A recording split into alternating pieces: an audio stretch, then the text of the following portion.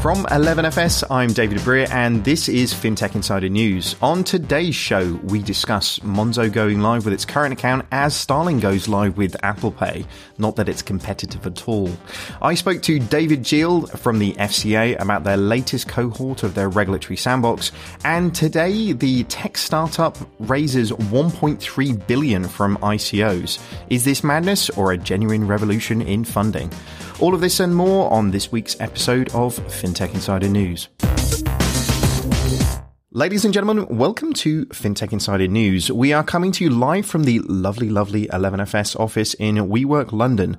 My name is David Breer, and today on the show I am joined by my 11FS colleagues, the one and only Jason Bates. Say hey, Jason. Hey. And one of my favourite human beings, Simon Taylor. Say hey. Hello. If that isn't enough to quench your insatiable desires of fintech goodness, then we have two fantastic guests for you today. First up, we have Liz Lumley. Say hey, Liz. Hey, how you doing? Very well. And also we have the FT's Kadim Shuba. Say hey. Hey. So to get us cracked on, let's get on with the news. So first up, we have an interesting story in FinExtra. So Jason, this is Monzo is taking it slowly with their current account. What do we know? Well, very exciting. Back in April, Monzo got their full UK banking license and essentially put out a blog post detailing how it was going to start to issue those current accounts to the armies of fans they already have. So the aim is to offer a current account to all of their existing customers by the end of the year. They're rolling out over the next, I think, 3 months, something like 10 or 20,000 accounts. And it's the classic Monzo story. It's starting to scale it up, dealing with the problems that occur, building it out, and then, essentially giving it to the rest of the country. The investors get first dibs. So people who've been involved with the crowdfunding campaign get to move to the front of the queue. And it's a super exciting time. Suddenly it's faster payments, suddenly it's account number and sort code. And we're starting to get to the point where we're seeing real digital banks take hold. I have been incredibly unlucky with everything that goes with Monzo, so I'm not an investor, not for the want of trying, but for the lack of luck. So I imagine I'll have to wait and see what happens and get one of these. But would anybody be up for transferring to a Monzo account? Well, now? I had a golden ticket. I tried to sign my husband up to it, but he didn't get the email. So I've been unlucky as well. But I noticed if you read the story, they're going back to old school banking, customer service between 9 and 6. Only, so I think it's going a bit retro. Retro banking. I think that's temporary whilst... I know it's temporary, but I thought it was cute. It's quite sweet. I do like this idea of do something with 10 customers, 100 customers, warn them that it's super early, things might break, you're testing this, things aren't going to be quite perfect.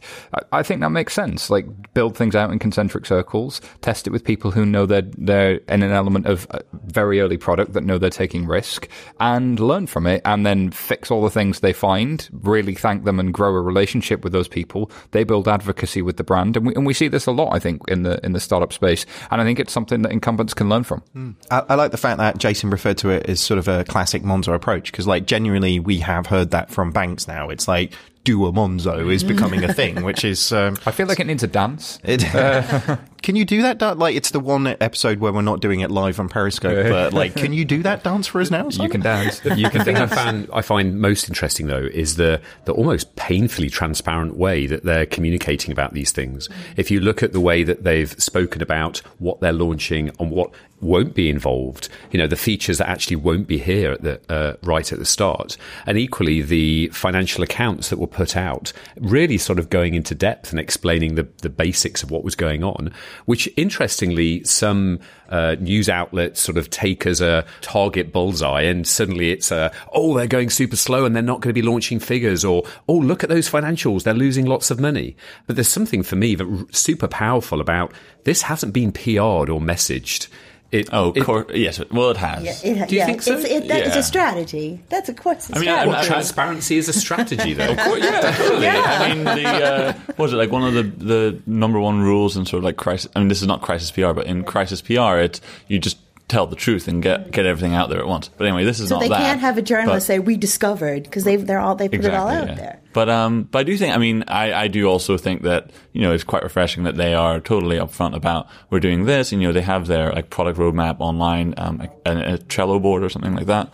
But in their accounts, they said that every user loses them like 50 quid a year, which is a lot to lose on a user. Obviously, it's not like marketing. They've got really great sort of... but that's just current accounts. Banks lose money on current accounts all the time.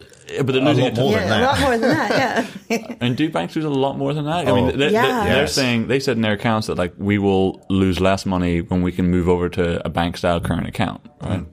Well, so when they actually insource a lot of the capability around the provisions of the cards, but yeah, banks can lose a lot more than that. But also, banks can lose a lot of money because they've got thousands of staff, hundreds of branches, billions spending in IT. The CMA report on current accounts that was produced not so long ago showed that you can make £160 a year per customer on average from a current account. Yeah, but the whole reason why banks originally did free checking was because they could take that loss because those customers bought higher priced items, mortgages and that margin has become a lot smaller. I love the challenge of banks, but I've always been curious about why they went for current accounts, as it just seems like it's such a difficult road to take.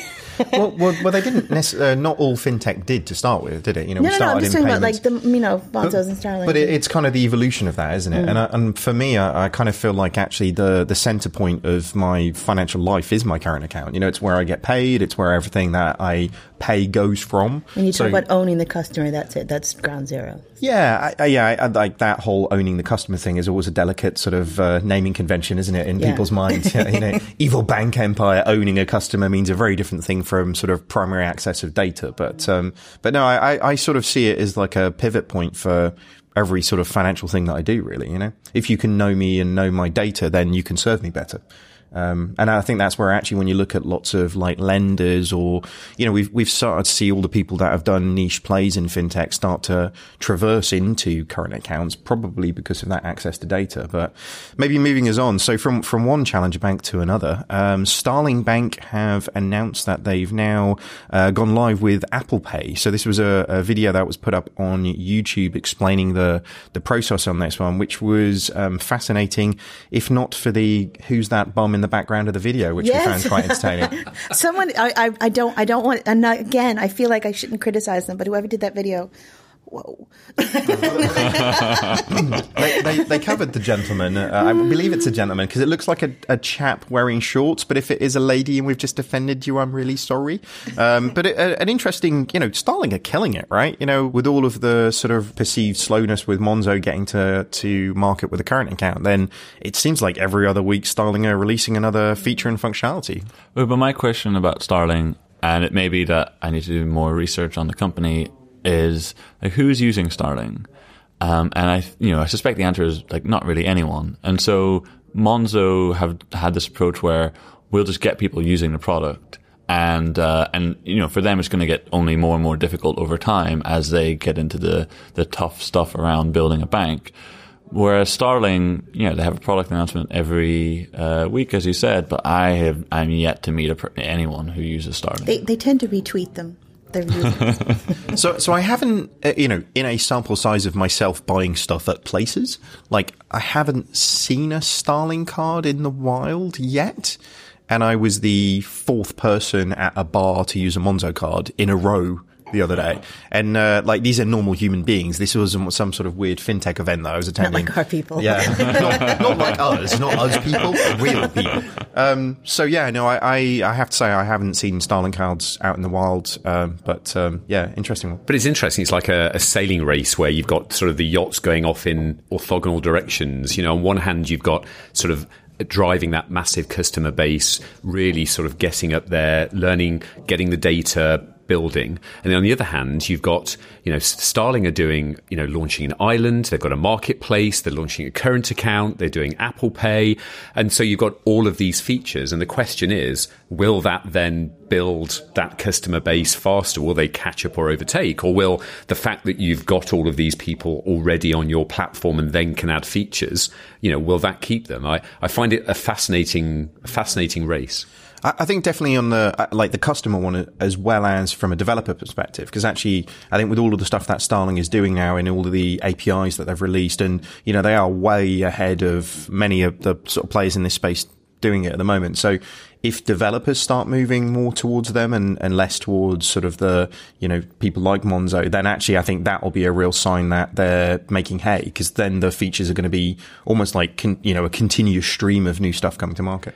But I guess in the end, it's not really about Monzo versus Starling, because they're just tiny fractions of what the big, the 65 million people out there who bank with the big banks. So I again find it interesting. The eye is drawn to this, this race, but actually there's just so much more territory to win beyond one versus the other. It's not zero sum for where they are. I was just going to say it, and you made, that's a very good point. There's a lot of ground for each of them to pick up. In history, you have lots of these battles where one player has a really technically advanced product, and the other one just has like a product that everyone loves, but it's not perhaps as sort of intricate or well built. And usually the one that everyone just loves for some reason wins out. And so I wonder if the same thing happens here. Who has the bigger marketing budget? Sadly, that is usually the differentiator in terms. I actually, speaking of Monzo card usage, so this is the point when it's going like super mainstream. This is a very British story, but I was at Wimbledon last week. Horrendous tennis, but like really good day. Pims, thank you very much. But paid for the bus on my Monzo card, and the guy who was taking the tickets also was a Monzo customer. So he was in no way financial services guy, FinTech guy at all, but proceeded to tell me for 10 minutes while me and my mum were waiting for the bus to leave how much he loved it and how much like the features were great and the app was wonderful. And I was like, okay, this is I wouldn't have got that if I'd used my Lloyd's cards, So, but you probably would have got an earful. Oh yeah, very, very likely. But it's an interesting dynamic, and actually the move to it becoming like this weird sort of club thing, and the fact that it was like a secret club, like people are like us, but now like normal people are doing it, and I'm like being a bit hipster about FinTech. I'm not sure if I'm cool with people being in my club, especially people on a bus. I know. They're the worst. But for humans on a bus to like bankers, there's classic banker response, I think, to a lot of this space was, oh, it's just a prepaid card with an app. Like I could do that. And what you say there from somebody on a bus, not somebody inside the FinTech bubble, is no, it's not. There is something that people are seeing here. And I think that's an interesting point to try and emphasize is brand advocacy, people enjoying an experience can be a differentiator. As much as people have paid lip service to it, it's nice to see, even though it's an anecdote, people actually reporting that in the wild. Also, and I think you'll bring this up in a later story, this is the startup versus banks. They launching a little prepaid card. They don't understand what that point is in the journey of the startup. Yes. A bank doesn't understand. They think it's the end, not the beginning. Exactly. Well, in the sort of David and Goliath, I'm always definitely on David's side in that those scenarios. It's almost like it's your name. Can't tell why. Moving on, so we have another story from Finextra, and this is PayPal partners with Samsung Pay, which is a lot of P's in a sentence. It's a lot of the word pay, isn't it? PayPal, PayPal. Yeah, so coming soon, consumers in the US will be able to use PayPal within Samsung Pay. So Samsung Pay, of course, is I go to a retail store, I go to whatever store I want to do, and I want to buy my stuff. I go to the checkout, and when I get to the till, I get out my Samsung Galaxy S8, and I use the Samsung Pay app, which has my card stored inside it, and I can pay right there. Well, now I'll be able to use PayPal to load that card, and I'll be able to use PayPal within Samsung Pay. And there's something like 200 million PayPal customers in the world, and about 50% of those are in the US. So very large penetration in the US. Makes a lot of sense.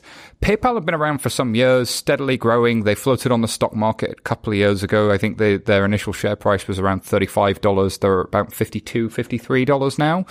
Interesting to me is that the growth in the past couple of years has been more around their acquisitions. They'd been this person-to-person payments thing for the internet, this checkout for the internet for a while and sort of plateaued. And then it's become more of a Venmo, Braintree story. But there's something hidden in here. So as we see, PayPal, who've processed 102 billion in mobile payment volume, etc., etc. One of the things they say is that they're going to actually be integrating with Braintree Direct. So online merchants will be able to accept Samsung Pay as a payment method in-app and online. So that is the really interesting nugget in here, which, to his credit, Jason pointed out before the show and I hadn't spotted. So I find this one really interesting because, one, it's a partnership of two people trying to push into the fintech space, and two, it's more of PayPal moving away from they're just the PayPal business that we know and TV adverts about how awesome it is to use their wallet, and more of them trying to either acquire or partner their way into growth. It's almost like their natural growth has ended. I don't know if you guys feel the same or different. Like, as somebody who's so far inside of the Apple aluminium bubble, then Samsung Pay is just something that, like, happens on the periphery of my life. The only thing I like about this story. But the PayPal bit really interests me because, sort of, to your point around the sort of plateau of PayPal feel like so corporate now to me. Like, they don't feel like... They're one of the bad guys now. Yeah, it's strange. But I'm not sure when that sort of happened. When Elon left.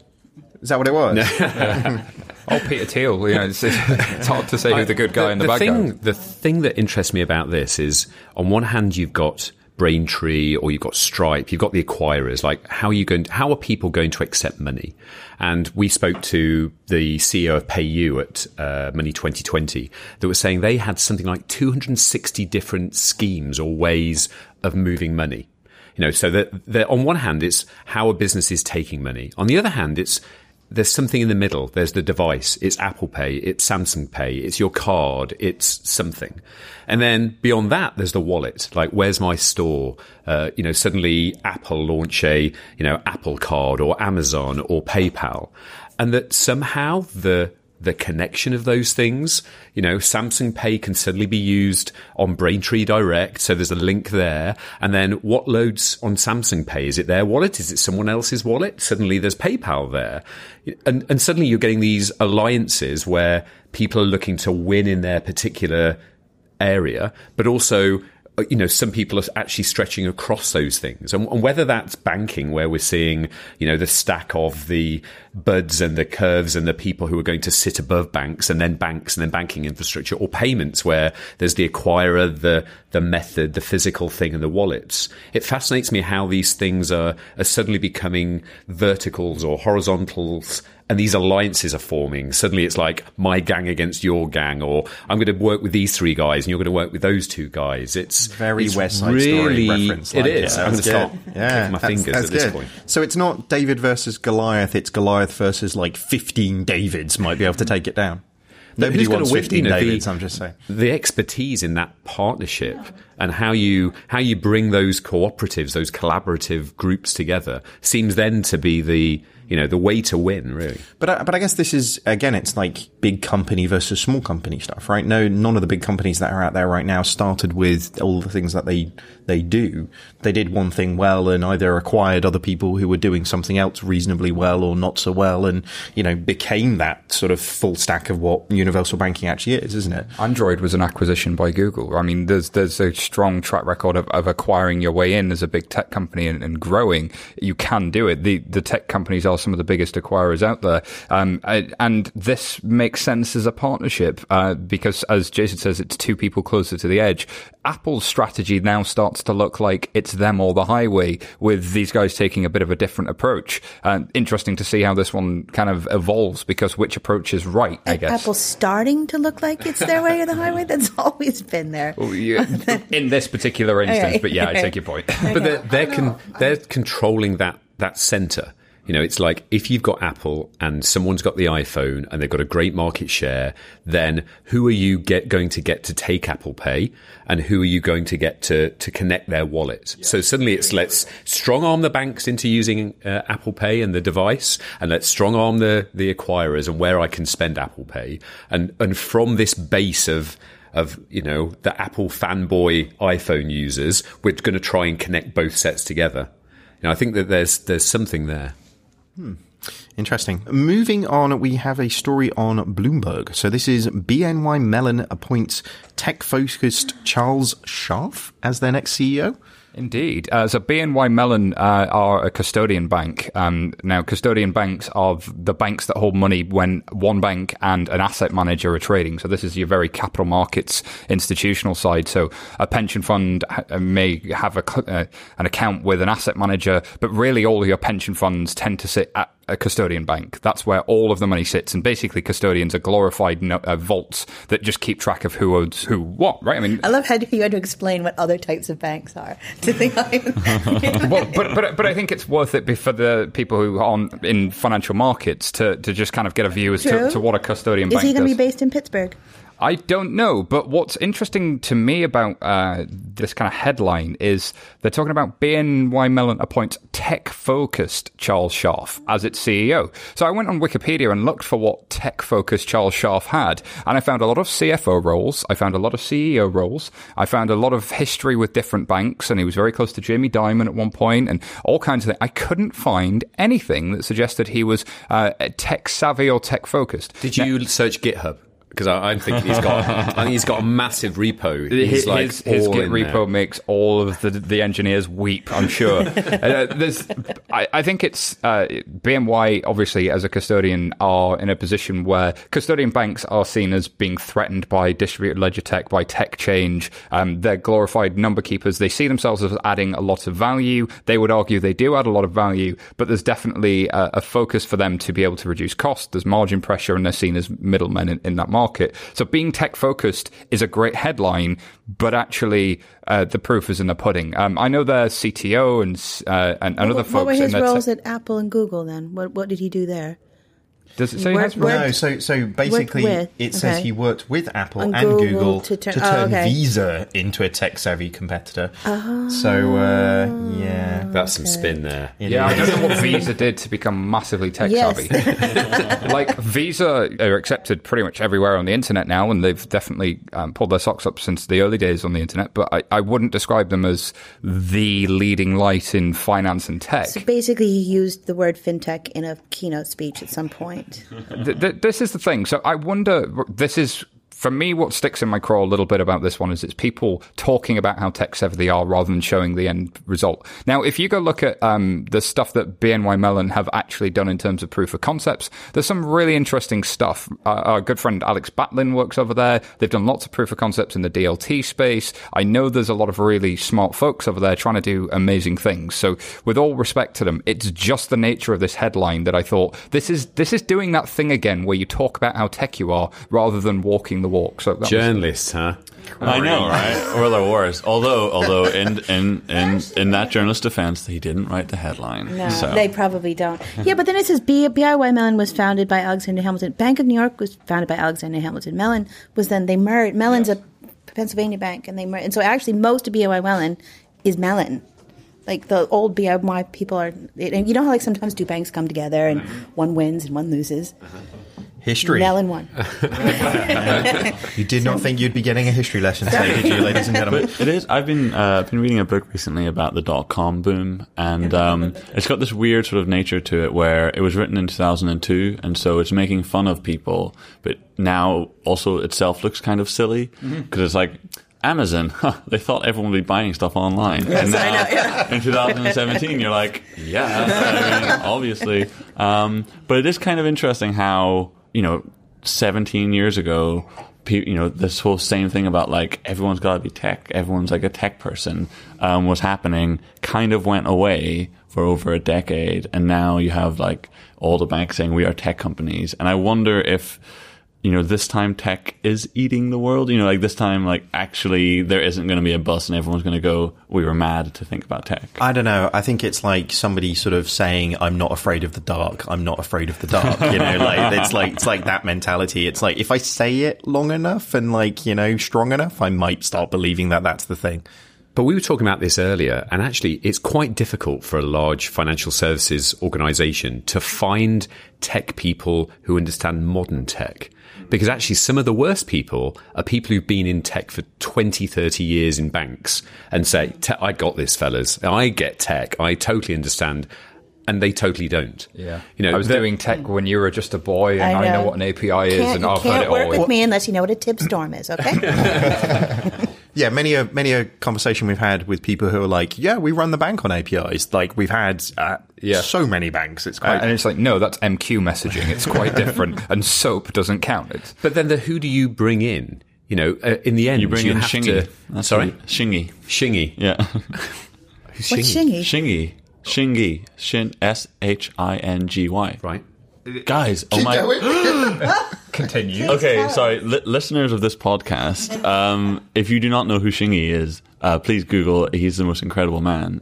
He was like AOL's like innovation consultant PR guy. He's an incredible human being. He's an Australian thought leader and self-proclaimed digital prophet. That's the one. I cannot believe you guys do not know who Shingy is. Oh my god, his hair's amazing. David, you know what? I thought you guys had credibility. David Shing joined ClickThings as VP of Product Strategy in 1999 and became the VP of Creative Strategy at Decentrix in 2001. I feel that we've just derailed this entire podcast with everyone. Well, actually, if you want to stick on the BNY Mellon story, we should have a little rip round about how long you think he's going to last. So I think it'll be there for a good old while because, like, from 18 months. I'm putting my cards on the table. Really? 18 months. Well, so is that because the custody business is generally looking pretty shaky itself, or is that because you feel somebody needs? Like, what's the reasoning? Because whenever a bank hires a tech savvy person, that's how long they last. But I wonder, but that maybe that's his saving grace. So maybe if he lasts longer, I was going to say, but he's not. I mean, I don't know the guy, but I assume he's actually not tech savvy. He looks like he's mostly had accounting roles, so he'll probably do all right. We apologize to accountants everywhere. I give him 1,000 years. Well, let's see who's closest to the truth, shall we? Especially if he invests in Alpha Coin or whatever. If he invests in AlphaVille's initial coin offering, this is not marketing for security. Moving on. So next up we have a story, another one in FinExtra. Those guys have been busy this week. The FCA... Indeed. The FCA issues warning over misleading currency converter tools. Jason, what we know about this? You know that saying where they say sort of don't attribute malice to incompetence? I'm kind of verging on that someone somewhere was asked to put a currency converter on the banking website. And they said, yeah, we can do that. And so they built a currency converter and they used the interbank rate. Now, that's fine, but no bank actually offers retail customers interbank forex. But also, like, the amount of compliance loopholes you need to jump through to get anything on a website in a bank, like, sometimes the arguments I've seen over the wording of T's and C's has taken months. Like, the word the or a can be like a game changer where you need 25 people in a room. So, like, there is something to be able, like, how did this get out? Like, how did you make that? Just have a camera at a Bureau de Change at an airport and just, like, focus on that. Ah, there you go. No, I mean, well, the story, I guess I didn't explain the story, was that the FCA are pretty worried that certain financial services organizations are putting currency converters on their website that just don't represent the fee that customers would pay. So you look on the website, you go, how much would $100 be, or 100, and then you see it and you go, that's great, let me sign up. It's like, whoa, all of a sudden, now I'm not getting that rate at all. So it's a little bait and switch here. As I say, I hope that it wasn't done on purpose, but I'm going to go with malice on this one. I mean, no one actually, oh, sorry, we just gave you a different price, but when you walked in the door, I just didn't realize that actually the bar is much more expensive when you get in there. That never happens, right? To be honest, I don't even think that's the biggest problem in currency. Like, the biggest problem in currency is you turn up to the airport and basically you get gouged beyond belief, which should just be stopped. Does anybody actually carry cash anymore, though? So, I literally, to be honest with you, we went to, I'm not going to name the country because it shows how ignorant I am, but I went to one country this week, which I had no idea what the currency was when I got there. I knew it wasn't euro. But my cards worked, so that was fine. And the taxi driver was very happily taking the card. So I was in Poland yesterday, and the contactless card capability there is like everybody takes it, even for tiny transactions. Their banking system is phenomenal. Shout out to Poland.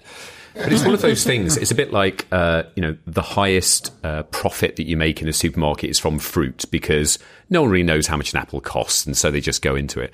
And it's one of those sort of the last things in retail banking where people just don't know what a currency rate is and what the fees are and how it all kind of works. So yeah, let's charge customers there because they don't really feel like they're getting a bad deal, and we get to bump up our rates and subsidize current accounts. So you're going to Malice. Yeah, you've talked him round. Good work, dude. And I think so. A lot of banks look at their FX business as it's a declining business, but it's an extremely profitable business. And the FCA have kind of looked into this and gone, from a consumer perspective, I can see how people are being misled when they think they're getting that rate and then it lands for a different amount. And then they're like, hang on, I was going to send $100 and what's actually landed is the equivalent of way, way less than that. And I thought it was going to come out at like 95 and actually no, it's 70. What's going on here? So you can see why they're protecting consumers. They're following their mandate to do exactly that. But I do think there's something then that you got to think about, which is, as a culture, do you want to think about where your profits come from and can it be fees? And there's a whole debate and insight show to be done on fees, I think. I guess it's good that the FCA is at least sort of worried about these things, really. Speaking of the FCA, I had the pleasure of catching up with the FCA's Director of Policy this week, David Giel, to talk about the latest cohort of what their regulatory sandbox is and what they're looking for. So in Jurassic Park homage from David to David, let's see what I had to say. Great. So I'm here now talking with David Giel about the FCA's regulatory sandbox. Welcome back to the show, David. It's great to have you back. It's great to be here. Thank you. Thanks very much for coming. So for those, I guess, who missed out on your previous interview with FinTech Insider, could you give us a bit of a quick description for those who live on a completely different planet, what the FCA is and what your role within the organisation is? By all means. So the FCA is the regulator of financial services in the UK. We're the conduct regulator for everything. So whether that's very small firms who are just coming into the market thinking about payments or insurance, or whatever it may be, we regulate them, right up to the very largest banks and insurers, asset managers and so on. So we broadly regulate everything from a conduct perspective.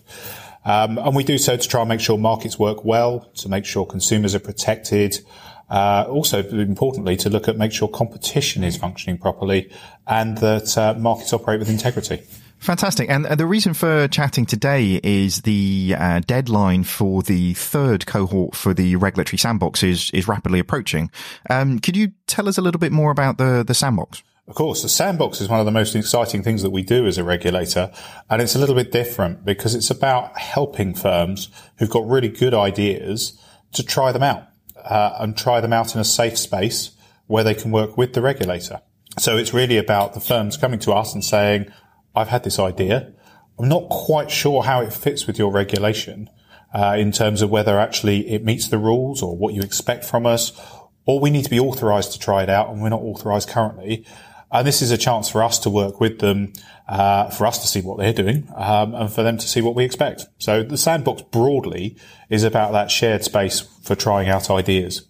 Fantastic. And I guess off the back of the success of the cohort one and the companies that went through and seeing the companies that have been announced in the second cohort, then what types of companies do you think should be sort of coming forward for cohort 3? So actually, we're interested in innovation right across the market. I don't mind whether firms come to us, whether they're payments firms, whether they're insurers, whether they're mortgages, savings. If there's a good idea and it's something we regulate, we want to talk to these people. So we have seen quite a number of firms who offer payment services. We've seen some looking at using things like distributed ledger technology and applying that to, say, digital ID. We've seen new takes on insurance, new takes on savings, new takes on helping people who are vulnerable consumers perhaps and helping them to engage. So whether it's large firms or small firms, new firms or existing, anyone with a good idea, we want to talk to you. Fantastic. And what type of support and tools do the FCA give? Because I know, having spoken to a lot of the companies that have sort of come through both the first cohort and are in the second, then you guys really sort of go all out with ensuring that they get everything that they need. Yes. So the first thing we do is look at what sort of help that the firm will need. So do they need to be in the sandbox or can we help them in another way? But if they do, there are a number of tools that we can use. So those tools include, firstly, restricted authorization. So for people who aren't currently authorized, can we authorize them for a period of time to deal with a set number of customers, for example, just for the purposes of that test. And we can do that more quickly if we know those parameters and we agree those parameters. And that's the most popular thing that we've used actually in the sandbox, is people coming to us from perhaps currently outside the sector with something new that would fall within the financial services realm. We can also help firms by helping them to understand what our rules mean, so we can give them individual guidance. So in terms of the test that you're looking to do, how do our rules apply? What do they mean if you do this or that? And how can you stay the right side of the line? In some areas, we can waive rules. So actually, we can switch off particular requirements if we think it's appropriate to do so. And we could also offer non-enforcement action letters. So if things do go wrong, we won't take enforcement action. The one thing I would say is throughout the whole of the sandbox, it's really important that consumers are protected. And that's very important to us as a regulator. So whatever we do within the sandbox, we would agree with the firm up front. What are the consumer protection aspects? And what happens if things do go wrong? So how do we put consumers back where they should have been? So it's not an unregulated free-for-all, if you like. It's about testing in a controlled environment where we as the regulator can work alongside the business. So I guess the action that everybody should be taking who's got a good idea right now is that the deadline is creeping up, isn't it? When do businesses actually have to have their applications in for the cohort 3? So cohort 3 closes on the 31st of July. So they've got a few days yet, but not that long. So I would encourage anyone who's interested in participating in the next cohort to be filling out their application now. All the details are on our website of our criteria and what they need to do. If they're struggling with that, just give us a call. We can make sure they take the right steps. Fantastic. Well, another thing for me that really feels like we set aside the right resources and the right emphasis to really sort of foster innovation. So, David, thanks very much for joining us on FinTech Insider again. Thank you very much. Awesome. Thanks very much for that, David, and great to hear what's going on with the sandbox. So now it's probably time to top up our drinks. Just to point out for everybody, Liz Lumley's actually started bringing her own wine to these podcasts because I know nothing about wine. Echo Falls. Oh my God, David. I know. I will sit down. I'm a Lamborghini girl at heart. What can I Lord. say? So while Liz fills up her glass and we fill up our drinks, listen to our sponsors. The Financial Times guides you through complex issues. In divisive times, don't settle for black and white. When you need the full perspective, turn to ft.com. Become a subscriber today. Search for FT subscription. Critical mass. That's what turns the smallest ventures into life-changing forces. Reach critical mass by joining Temenos Open Marketplace for FinTechs, opening up access to 2,000 of the world's largest financial institutions. Don't just take our word for it. Temenos Marketplace has just won Reader's Choice Best Emerging Innovative Technology Product and Service at the 2016 Banking Technology Awards. Join Temenos now. We make the money go round. Let's be honest, most digital banking experiences just aren't that amazing. Learn how more than 180 banks worldwide, including Barclays, Deutsche Bank, and BBVA, innovate faster with Strands as their trusted fintech partner. To find out more, visit strands.com today. Welcome back for part 2 after what was quite an elongated break. Pretty much facilitated by a WeWork gin tasting thing, which is quite good. So, yeah, thank you very much, the wonderful people at WeWork. So moving on, the next story up we have from Business Insider. This is Rate Setter has 80 million of loans go bad. Oh dear. Oh dear. Actually, I'm very offended because I also wrote about this and my version of the article was not linked, but I will let that slide. We will link it in the show notes. But effectively, RateSetter used to do wholesale lending, which is lending to other lending companies. It's generally considered a more risky thing because the company you're lending to is taking on further risk, which you have less of a view into. And recently, the FCA were like, stop doing that. And so they had to stop doing that. And the effect of this was one of the companies they were lending to suddenly kind of went bust because it was relying on the money that RateSetter was lending. And that put not quite the whole 80 million of loans, but sort of about half of that at risk. So RateSetter did a couple of things, had to intervene it bought 2 subsidiaries of one lending company in order to run off the loan book. Those loans, that's about 38 million or something. Those loans have not gone bad. I mean, they're certainly not doing as well as they could have done, but RateSetter believes that it'll be able to run them off and get the money back. It also made an intervention into another lender called George Banco, where it sort of bought a minority stake and put their co-founder on the board. It's backing away from it, though. According to the Business Insider article. Curiously, they made the investment and they said, what we're going to do is we're going to start lending directly to George Banco customers. And then 3 weeks later, they said, we thought we were going to do that and we're not going to do that. Which I wonder, I don't know if the FCA were like, don't do that, or there was some other reason not to do that. But the George Banco loans, they also haven't gone bad. George Banco is still like a functioning company, and RateSetter also believes that it will be able to pay back the money. So that's most of the 80 million. So they're not quite bad. The interesting bit is about 12 million now run off to 8.5, which was a company RateSetter lent to was a vehicle finance company. It owned a 50% stake in a advertising company that had like digital advertising screens. Is it the one that got a 12 million pound loan? That's a 12 million. Which is, according to Business Insider, sorry, it's not FT, poorly managed. Right, so the company was poorly managed. It had digital advertising screens in places like golf clubs and Tony and Guy hair salons. I'll take 6. I'll take 5.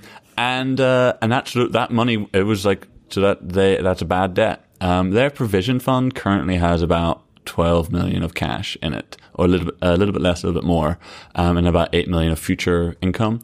So effectively, they have said, no, our investors will not feel the pain for this, because if they were, it would pretty much, wipe out like half of our provision fund and certainly all the current cash in it, which is a big deal for RateSetter because its entire like business model is predicated on our investors don't feel losses because we have a provision fund that protects it from them.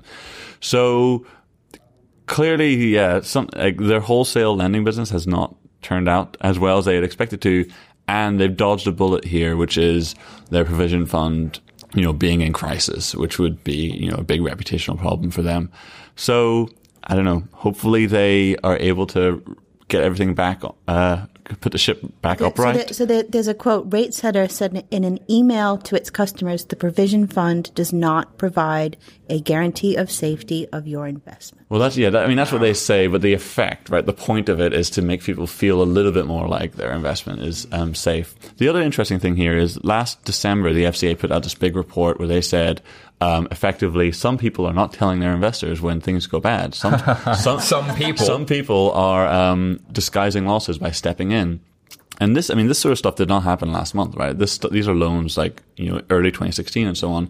So RateSetter sent an email to investors being totally transparent, but they weren't transparent when the thing happened. And I think this is them, hearing what the FCA is saying, which is you need to tell people when losses happen so that they have the full understanding of the risks that exist on your platform.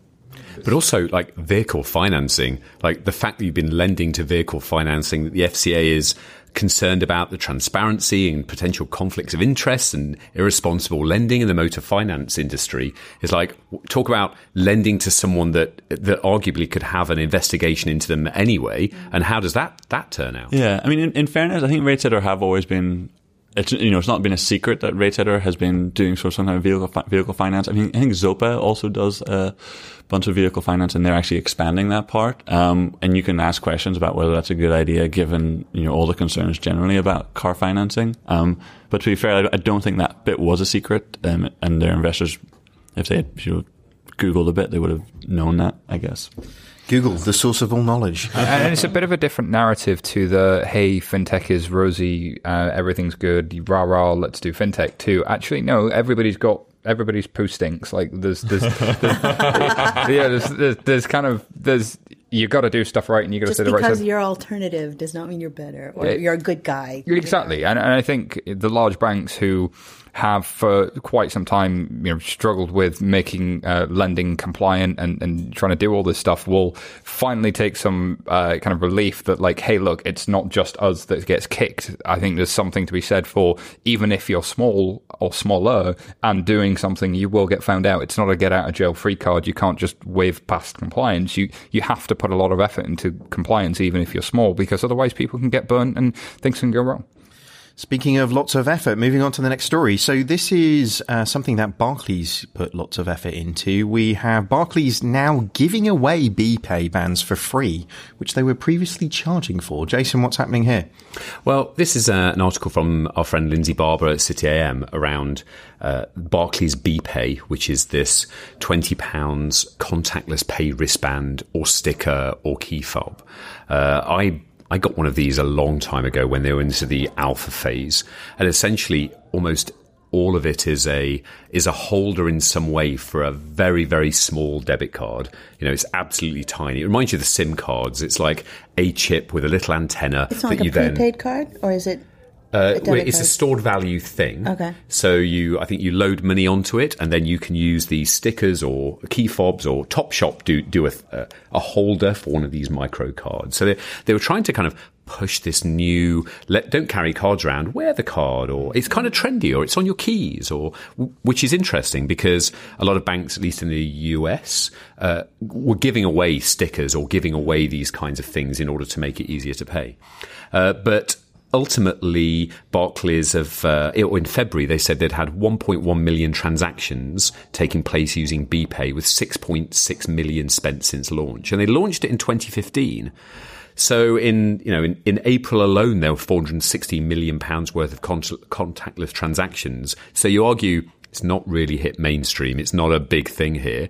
And so it seems that they're still trying to push it, and they're removing that barrier, because would you pay £20 for something to carry around? If you go to like a music festival, you go to Disneyland, sure. You get a wristband. Yeah. You pay for stuff.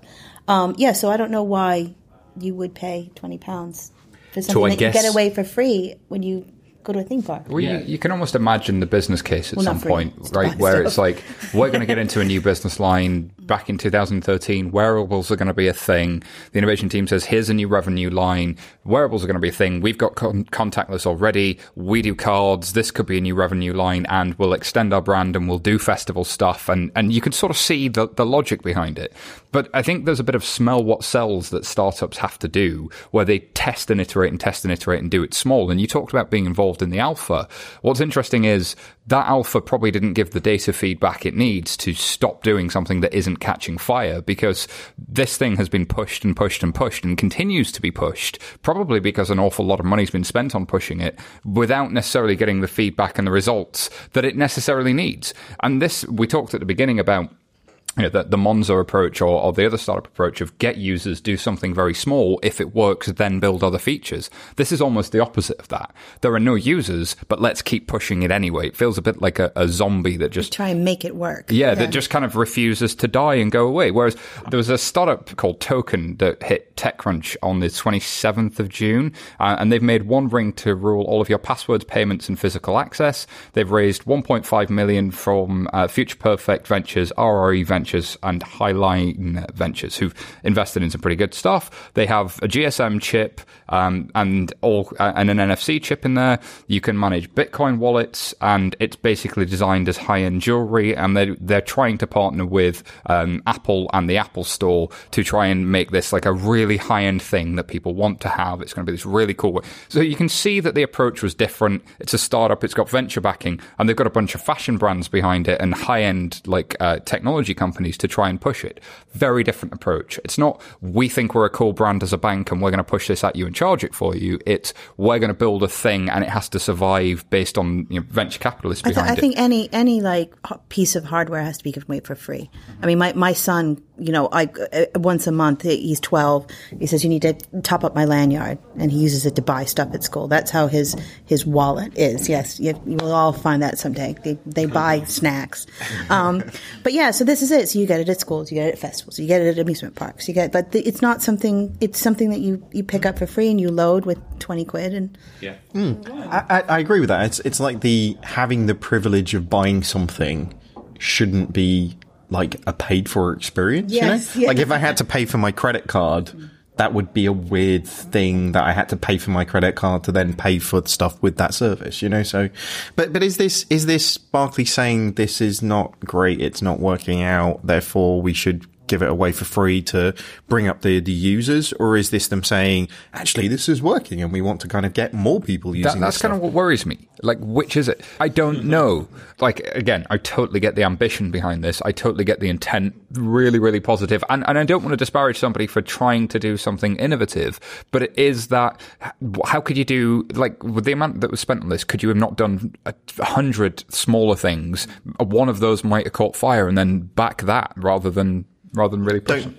Don't do ideas that catch fire, just to state that. If something Sam's is not an arsonist, right? If something's working at like £20, you almost certainly don't like give it away for free, right? So it's probably not the it's going great. There's a company, sorry, Kadam, there was a company, Digisec, who basically do this with any device that has an NFC chip in it. And now lots of ring manufacturers and companies do any type of device that have these chips in them. And they've basically built some software that can take any of those and can provision it with a card.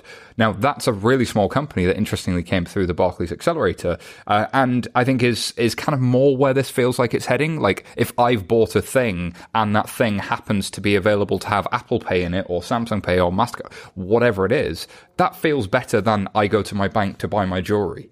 I gotta be honest, I find almost all of this sort of like new ways of payment stuff extremely irritating. Oh, it's so boring. I hate it. I hate the new ways of payments. Yeah. I hate it. I hate it. I hate it. I hate it. I'm sorry. I need to tell this story. What did you do? It is so boring. Yeah. It is so incredibly boring. I was in the Lamb and Flag pub in Covent Garden last week, which is in the middle of tourist land, and there were these 18-year-old American boys, and I'm like, oh my God, my countrymen, I hate you. Why are you embarrassing me? And they're all excited because they can buy beer, and they're all like buying themselves pints of Foster's. And I went and bought myself, my friend, 2 pints, and I paid contactless. And they went, oh, dude, how'd you do that? And I'm like, oh, fuck you. Like, really? Just, it's not magic. It's just paying for beer. So I find it annoying for a different reason. I find it annoying. So whenever I get on the tube, I get my card out and I just tap it and it works, and then I get on, and then there's some idiot using their Apple iPhone Pay. And it takes them like 10 minutes for the thing to recognize there's a phone there, and everyone's waiting in the queue behind them. And I saw someone else using their Apple Watch, and they were like fumbling around trying to get their arm in the right configuration and stand. I'm just like, just use your goddamn card. It's not broken. I use my Oyster card because it's 100th of a second. It's quicker than the contactless. Right. And yeah. Yes, even that. Olympic payments, that's what we want. So, but I think we're in slight sort of risk of just being sort of our, pasty-faced sort of UK living London lifestyle here to a certain degree. Like, if I was kind of the sort of tanned Adonis that sort of was hanging out on a beach and actually didn't want to carry my cards around with me and paper stuff. You're on holiday, you're at a festival, you're at an amusement park. All of those things make sense. Yeah. Yes. But the thing is, like, we do that maybe twice a year, whereas actually most of the rest of Europe live like that every day. So festivals every day? Well, no, just 5 o'clock it's beach time. But it's interesting. It's an interesting point you bring, because then from that you could say, maybe this is a beach thing, a holiday thing, because then actually stored value card, good forex rates, some kind of thing that means you don't have to have a wallet. And suddenly what you're saying is Barclays should have said, you know what, we're just going to launch this with people in Malaga. Yeah. And see if it works. And then, anyway. You'll send them your consulting bill. Barclays, we will send you the bill. Moving on. So this is a story in the FT Academy. You'll be glad to hear on this one. This is, but not my story again. I'm very, very upset. No offense intended. So this is tech startups raise 1.3 billion from ICOs. Initial coin offerings. Thank you. Yeah. So, which sounds like IPO, initial public offering, but is very, very, very different. That must have been intentional, though, right? To give it the sound of something professional, but so here's the thing. If you speak to anybody doing one of these things, they do not want you to call it that. It is a token sale, and selling tokens, as Jason said earlier while we were talking offline, might as well be selling magic beans for how these things are worded. So who came up with the term ICO then? I think it was a term that started really around 2016. It was used originally by the DAO, I believe, or somewhere around there. I don't have the exact details. It was a term that popped up, and the idea was instead of it really was a token pre-sale, right? When Ether came along, they said these Ethereum things are going to be worth something one day. The Ethereum network hasn't launched yet, but buy them now, and they may be worth something in future. So the idea is you offer it up front for something that may be of value in future. So on Blockchain Insider, I gave the example of being like, I'm going to build a theme park in the near future. When I build that theme park, there's going to be a load of rides. Right now, if you buy these tokens, you can go on one of those rides for 10% of the cost of what those rides are going to cost in 3 years' time when the theme park gets built. But we might not build the theme park, so the risk is priced in. So you're buying them at 10%, assuming the value is going to increase for something that has utility in future. That's the theory. But then it gets weird. So I like theme parks, but the rest I don't understand. So typically you would raise venture capital and you'd try and build a company, and you'd have to prove where your revenue is going to come from. Here, what people tend to do is they will have a white paper and they say, this is the future product we're going to offer, and it's not going to come out for 6-12 months. And then they do stuff like domicile a foundation in Switzerland and make it so that nobody from the US can invest, and all these kind of things to generally avoid the scary regulators in the world, which raises an eyebrow. But I think there's something about these initial coin offerings that are...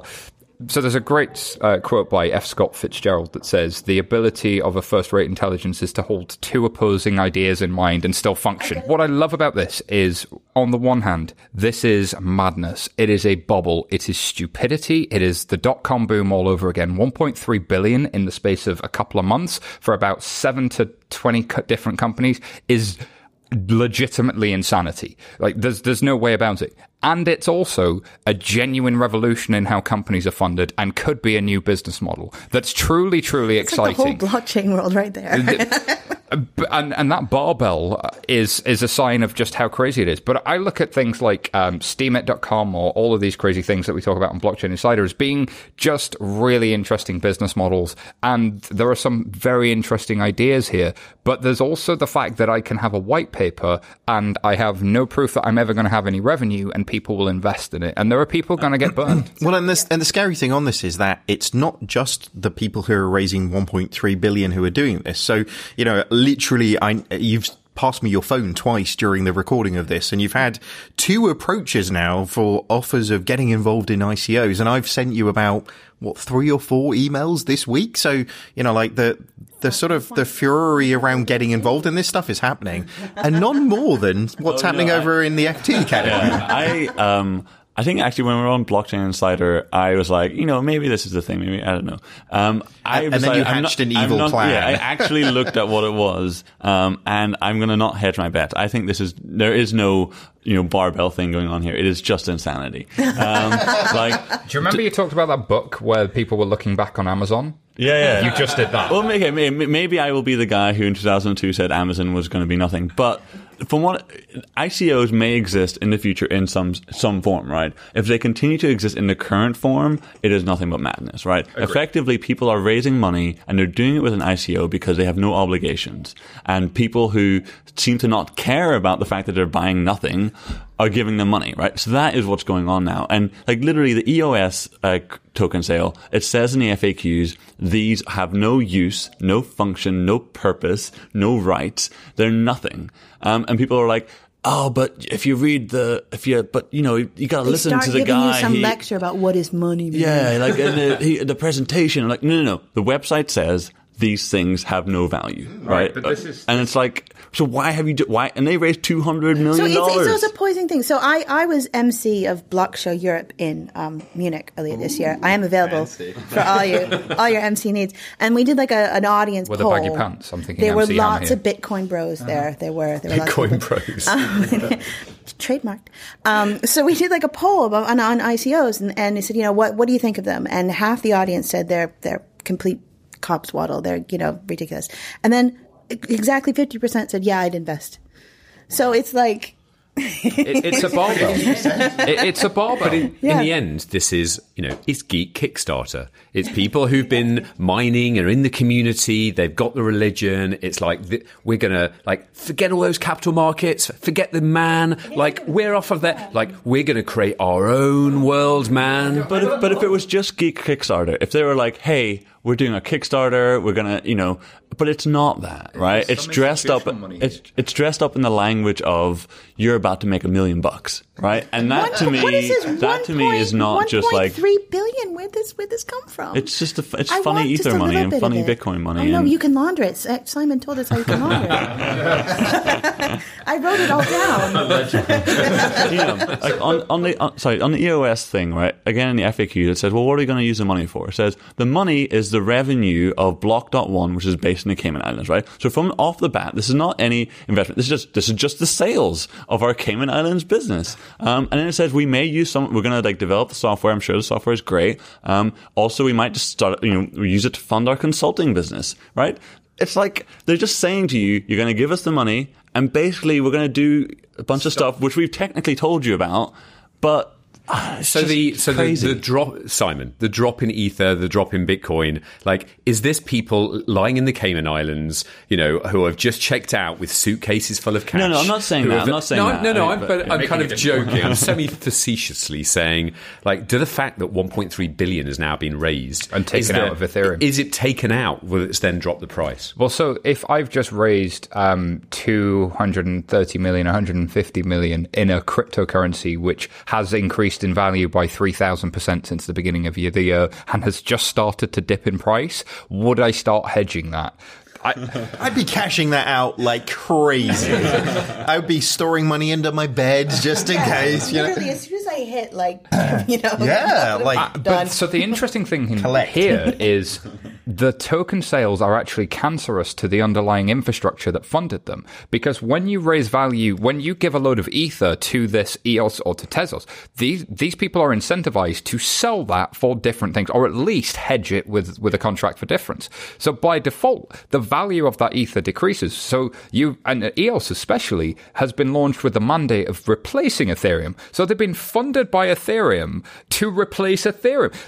The drama in this space is incredible. And we haven't even gotten onto the story of where some black hat hackers have stole 30 million from people. Take us there. So there's another story. There's the Parity multisig wallet is one of the main Ethereum wallets. So if I'm going to hold Ethereum, I can hold it on Kraken or Coinbase, or I can have a wallet of my own on my own device. And one of the most popular ones is by an organization called Parity. This has an exploit in it. There's a hole inside this wallet that a black hat hacker has exploited and stole $30 million from people who hold those wallets. And that black hat hacker happens to have the same address as the person who was behind the DAO hack, which is a whole other story that we can get into. And if you don't know what the DAO hack is, Google that because it's interesting. So hold on. You're talking about some evil mastermind cryptocurrency guy who's made two of the biggest hacks that the world's seen. This is the great train robberies all over again. It's magic. But the plot thickens. Not only has somebody stole 30 million for that purpose, somebody else has ridden in on their white horse and said, hey, I know this exploit's out here. I'm going to steal your money from you to protect you from the bad guy. So there's I really hope it's the same guy. So somebody has stolen... Somebody has stolen... I know how he did it. Somebody has genuinely stolen $150 million from people and said, don't worry, I'm going to give this back to you. This is movie stuff. And, well, we've got to move on to the next story soon. So we're going to have to cover this all in Blockchain Insider next week. So how do people find... So this is the sister podcast of FinTech Insider. Correct. Where do people find that? You go to iTunes or your favorite podcast app and you look for Blockchain Insider, and we've been covering tokens for weeks. Kadim's even been on one of the shows. It's been pretty magical. That's like the best movie trailer ever you just delivered there. It's got drama, it's got hackers, it's got everything. But I love how they identify themselves with black or white hats. It make it so much easier. Well, yeah. Dealing with. If only everyone wore this kind of hat. That's a bad guy. He's got a black hat on. When augmented reality comes in, I'm just going to superimpose these hats onto people to know who I'm dealing with. Everybody in this room would have a white hat for sure, because I love you guys. Simon. Oh, you know.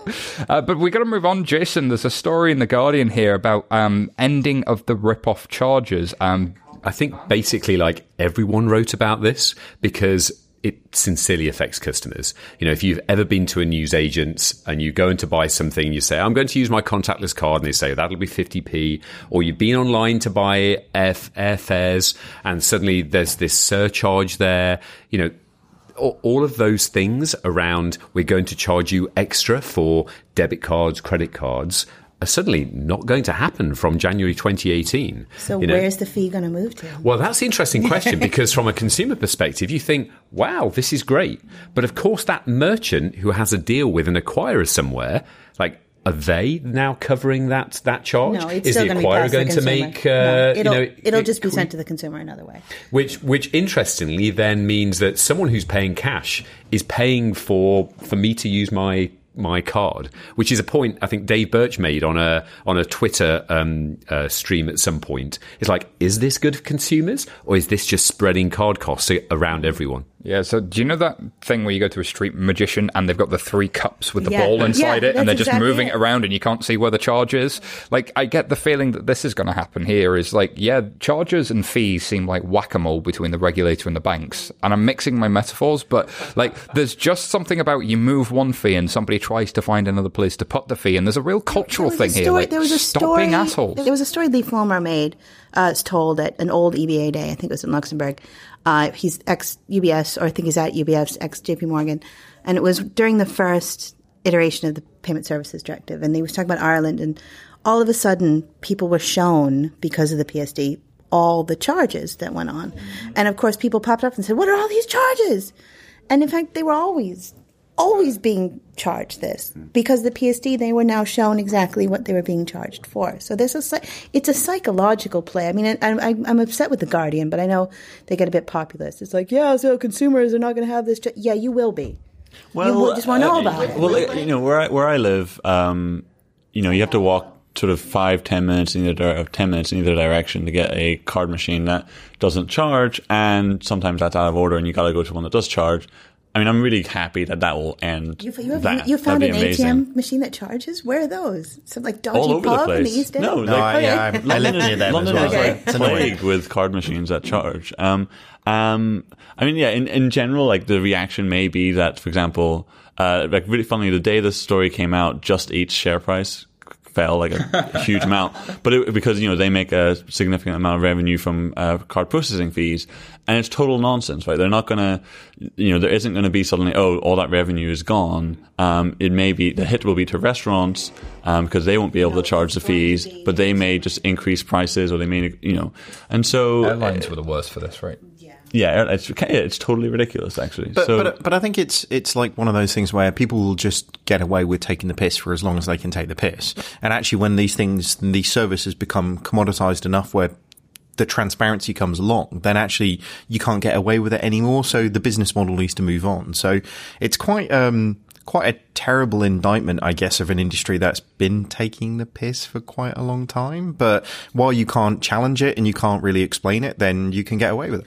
But then equally, I'm not convinced it's the guy in the newsagent. In some way, he's just passing along the fees. I don't think he's come up with this amazing, you know, clever way of taxing people. He's like, look, you know, certain card acquirer charges me this fee, and look, I need to pass that along. And yeah, I'm going to make a bid on it, but still, when I take a card, it costs me something. And you can see the first airline that did this was like, God, these card fees are really killing me, especially because people are using their Amex to get their air miles. And Amex was the big one that used to have the most charges. So you could see how it crept in, and then you could see Ryanair going, well, every other airline does this. Let's really crank this fee, because, and so it just creeps into being, and so you end up in this constant struggle between regulators and people that something that started out as I'm just going to cover my costs can very easily run away from you. But unless you build a culture of like, should we be doing that? Is there a better way to profit? Is scale better? And as an incumbent, it's hard to find those places for growth, because we talked about BPay earlier, because when large incumbents do try and do things for growth that are trying to be innovative, they don't always work. And you can more or less rely on a fee structure to generate but your I profit. agree. I mean, it's not the corner news agent that's doing this on purpose. That having that POS terminal costs them money.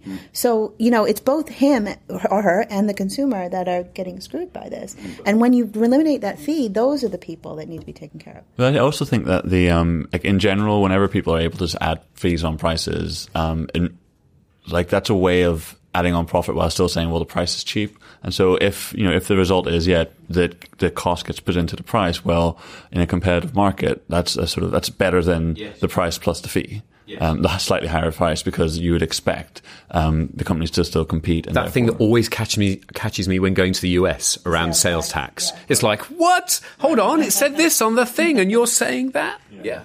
And also the different states. Yeah. but I guess in that context, though, to your point, it's like saying, and what we've seen here is like people start to take the piss with it. They are in a situation where they're passing on something and then get carried away. So it's like you going, well, there's tax here in this state and it's at this level, so shoplifting's fine. It doesn't quite sort of work out in terms of like the logic behind the argument. It's okay in New Hampshire, by the way. Is that what shoplifting or taxes? Well, it was when I was 14.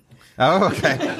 I believe there might be a whole nother story behind that one. So moving on quite quickly before Liz gets into trouble. This is the last story, and we always like to leave with quite an interesting one, usually a funny one, but this one I guess has some pretty serious undertones into it. So this is a story that's in the Chicago Tribune. This is a man who robs a bank, which, while is not something necessarily headline in itself, he did it while leaving 4 children waiting outside in his SUV. Awesome. See what bring children to work day. See what Daddy does. I would have liked it better if it was like 4 chickens or 4 dogs or something. Just like 4 cats, something really obscure. Like, just go, if you're going to rob a bank and you're going to do Maybe it. he couldn't get a babysitter. Yeah. Childcare is a big thing in the US. It is, and it's an expensive headline one as well, I guess, in terms of I think the interesting thing is that while he wanted, and I quote, £4,000 in an envelope, or I'll shoot everyone else in here, he only got $501 from essentially a cash dispensing system. And that's one of the things with I guess moving cashless, and also the cost of holding cash and the limited amounts that actually banks now hold. You try going to one of your retail banks and saying, I'd like to take out £5,000 and see how far that gets you. Actually, bank robbing in the old sense is just getting increasingly difficult, I guess. Are we sort of advocating that this guy should have done some sort of ICO to avoid shooting all of the people in said establishment? He should have just taken an internship and stolen the passwords and done the internal fraud. Like, that seems far easier these days. I've got a funny story about my son. I like bringing up my son in every podcast. So he was about 8, and we were in our tiny hamlet of Crayford in Kent, and our local Barclays branch closed down. It's now the Church of God Pentecostal Church. It's lovely. But as we walked by... It went from a Barclays branch to a church? Oh, wow.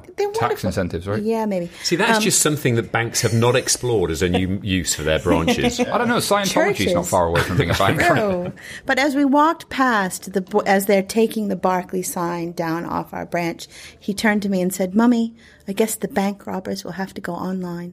And they kind of had it. If you look at card not present fraud, that's where it all is these days. And to be honest, that is probably the truest tragedy in this whole scenario. So that brings us to the end of this show, and that wraps up another fine news show, if I do say so myself. So thank you very much to our guests. Liz, thank you very much, Liz. Thank you very much. Sorry, I'm a bit squiffy. And Kadim, thank you very much, Kadim, for coming along. Cheers. And of course to David at the FCA, thank you very much for your insights. Before we wrap up, you can find more from our guests on Twitter, but Liz, where can they find you? girl-disrupted.com. Very good. And Kadim, where can they find you? At Kadim Sugar on Twitter and ftalphaville.ft.com. And please do contribute to Kadim's lovely little scheme that he's running. Oh, we're going Alphaville is going to do an ICO, and you guys should, it's a real great thing. It's going to make tons and tons of money for you. Let us know the address. We'll happily publish that. Kadim has bottled enthusiasm, don't you think? If you like what you've heard this week, don't forget to subscribe to our podcast, and please leave us a review on iTunes. We love reading those reviews. That's it for this week. Thanks for listening.